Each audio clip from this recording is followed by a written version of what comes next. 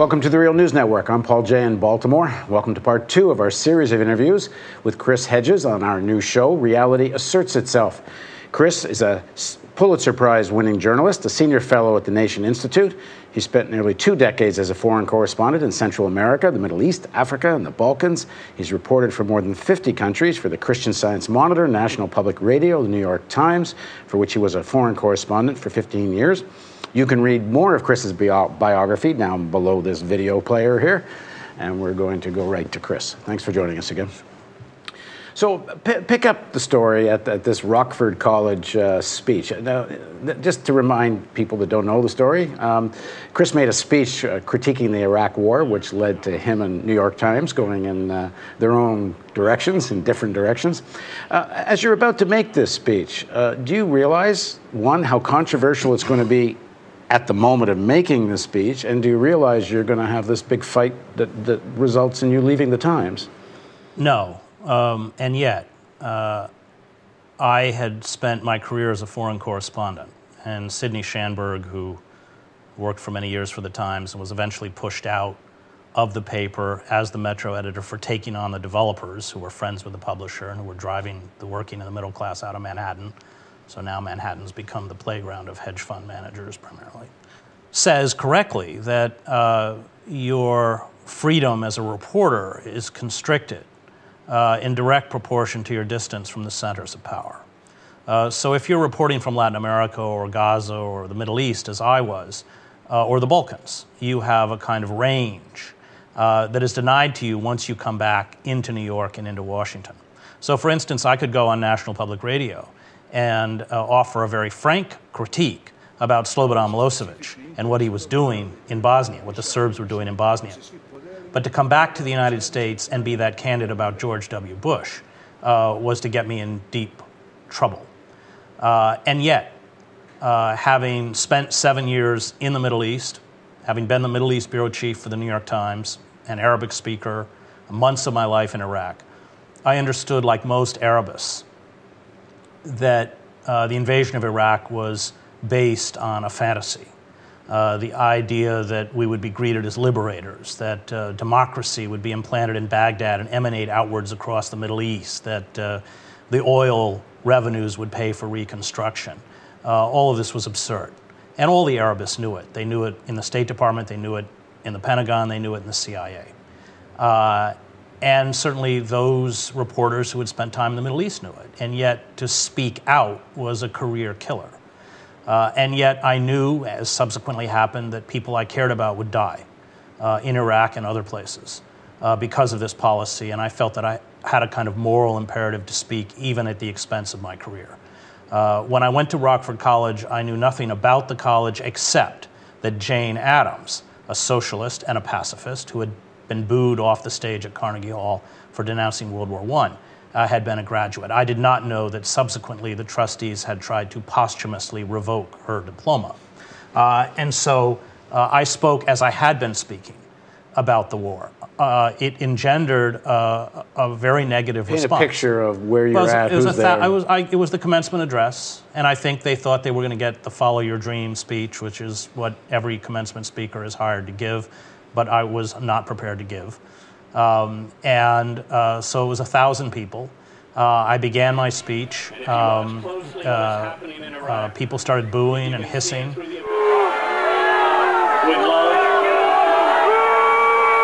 There are those who will insist that the comradeship of war is love. My microphone was cut twice.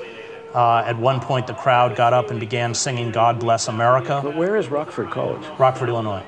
And then 2 young men in robes from the graduating class got up and tried to push me away from the podium.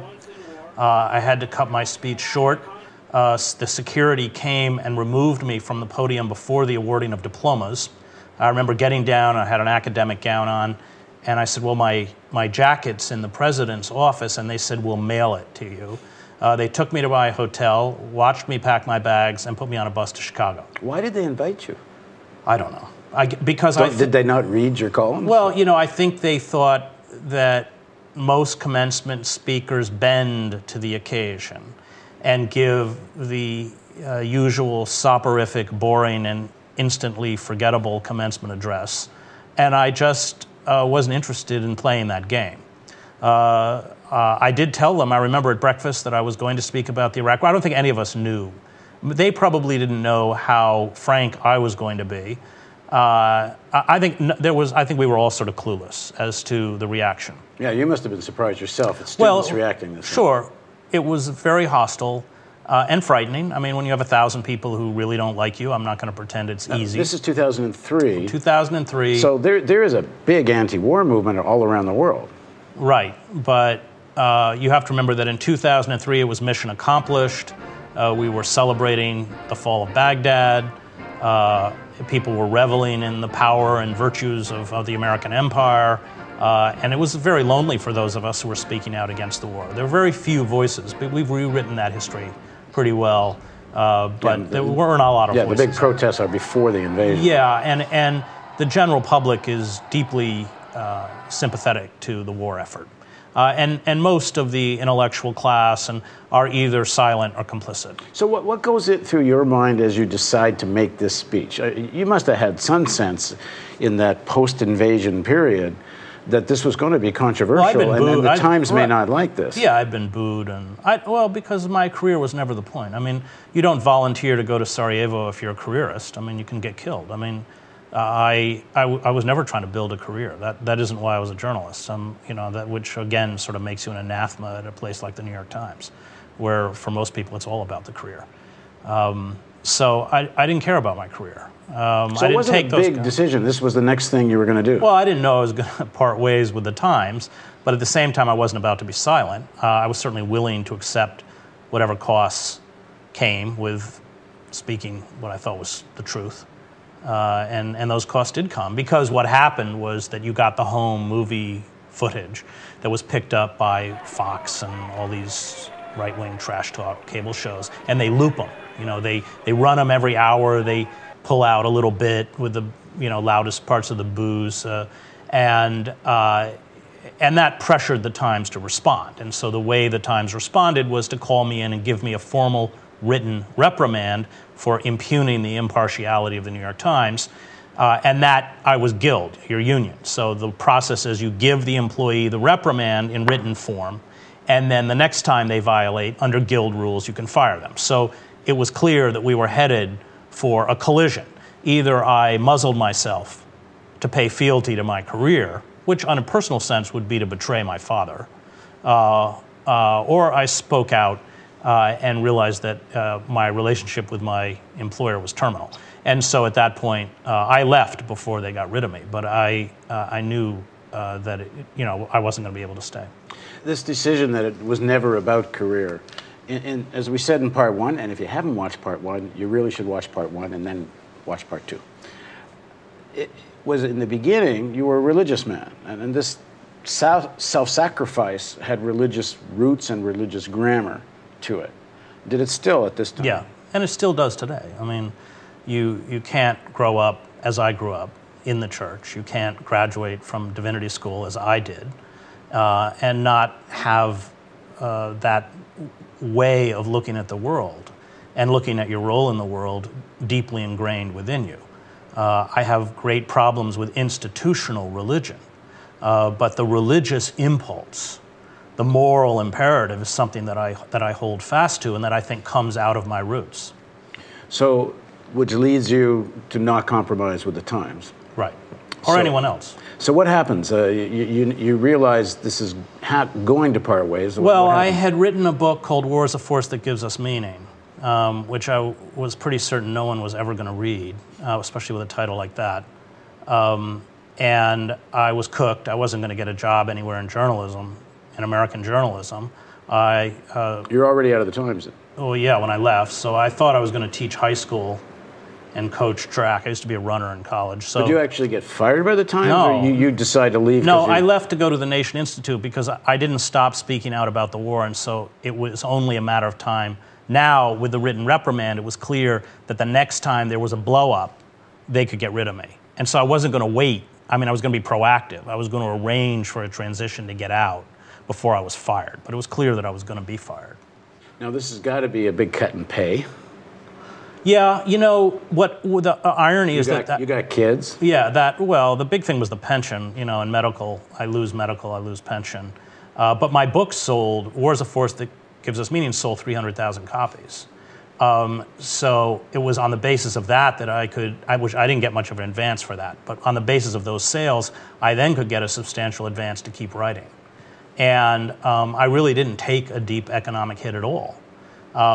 Because I was able, and I've been largely now over the last decade, to sustain those book sales enough that I can live on it, and I can do another book. I've not sold no book I've written has sold 300,000 copies, but they've sold significantly, but I didn't foresee that at the time. I didn't know what I was going to do. So what do you make of, I guess, the New York Times charge against you would have been that you've crossed the line from journalism to activism? They're accusing Glenn Greenwald of that with his coverage of Snowden. And, of course, at The Real News, we get that often enough. What do you make of that whole line of argument?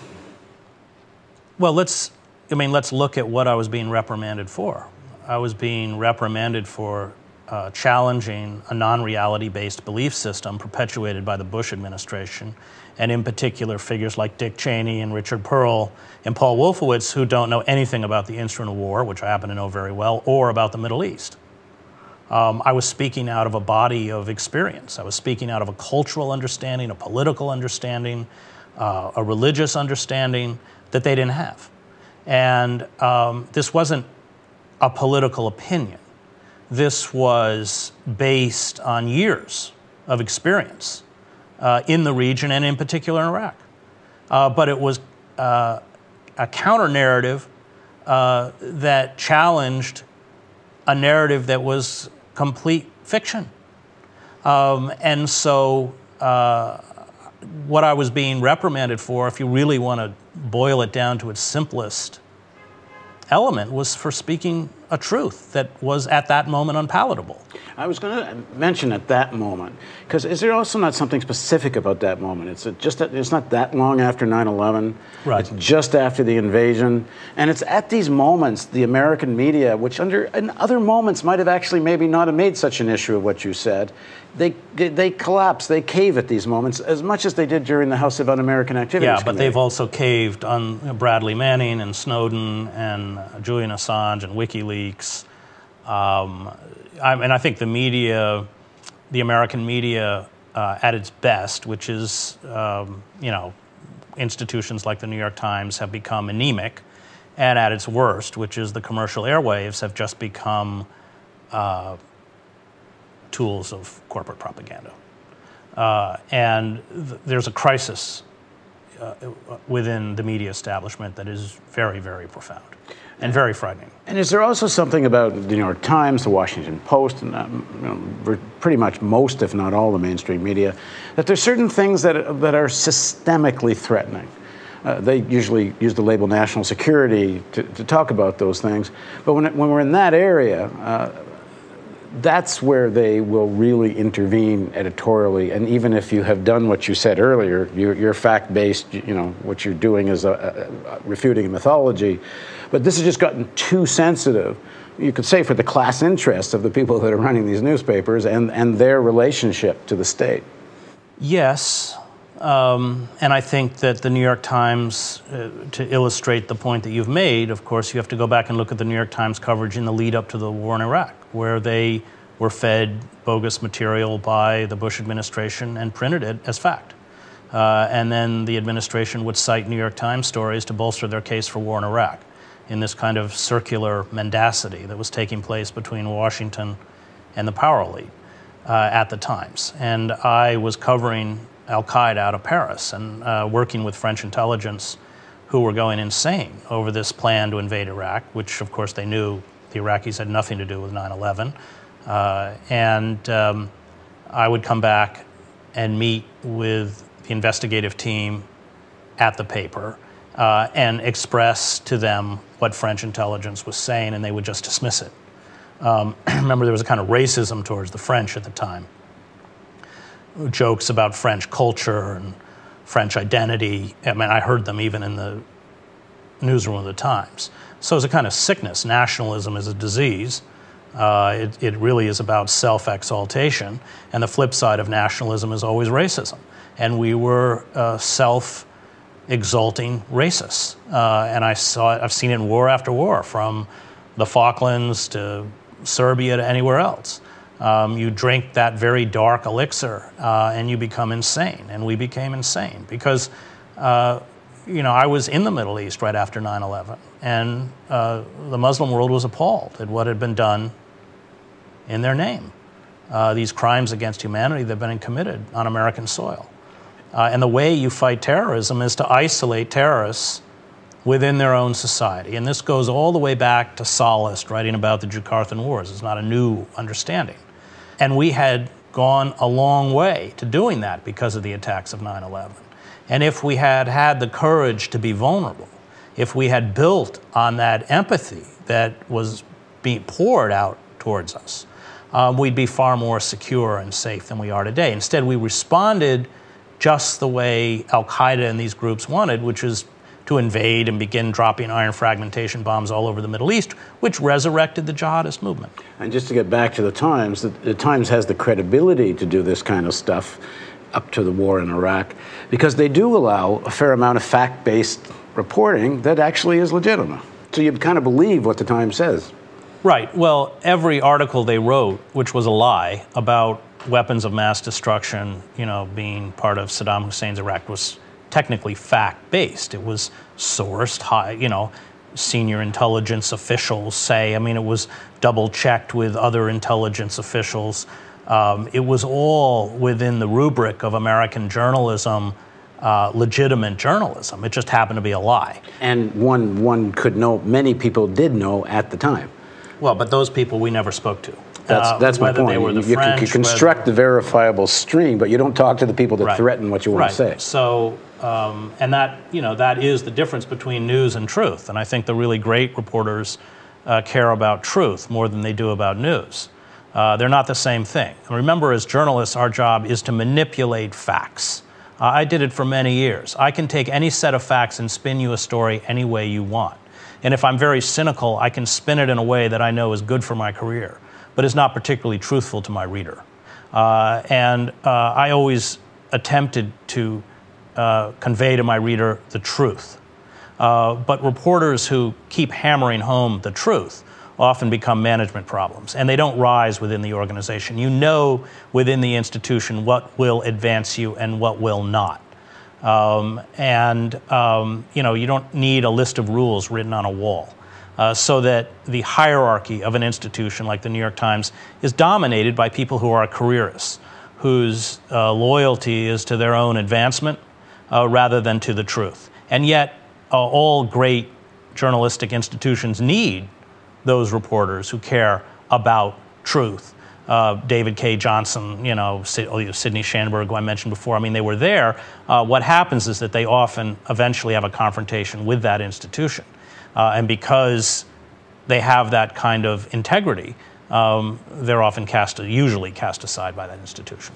Okay, in the next segment of our interview with Chris, we're going to start the discussion about what should be done, and we're going to talk a little bit about Christian anarchism and some of Chris's philosophical beliefs. Please join us for this next segment of our interview with Chris Hedges on the Real News Network.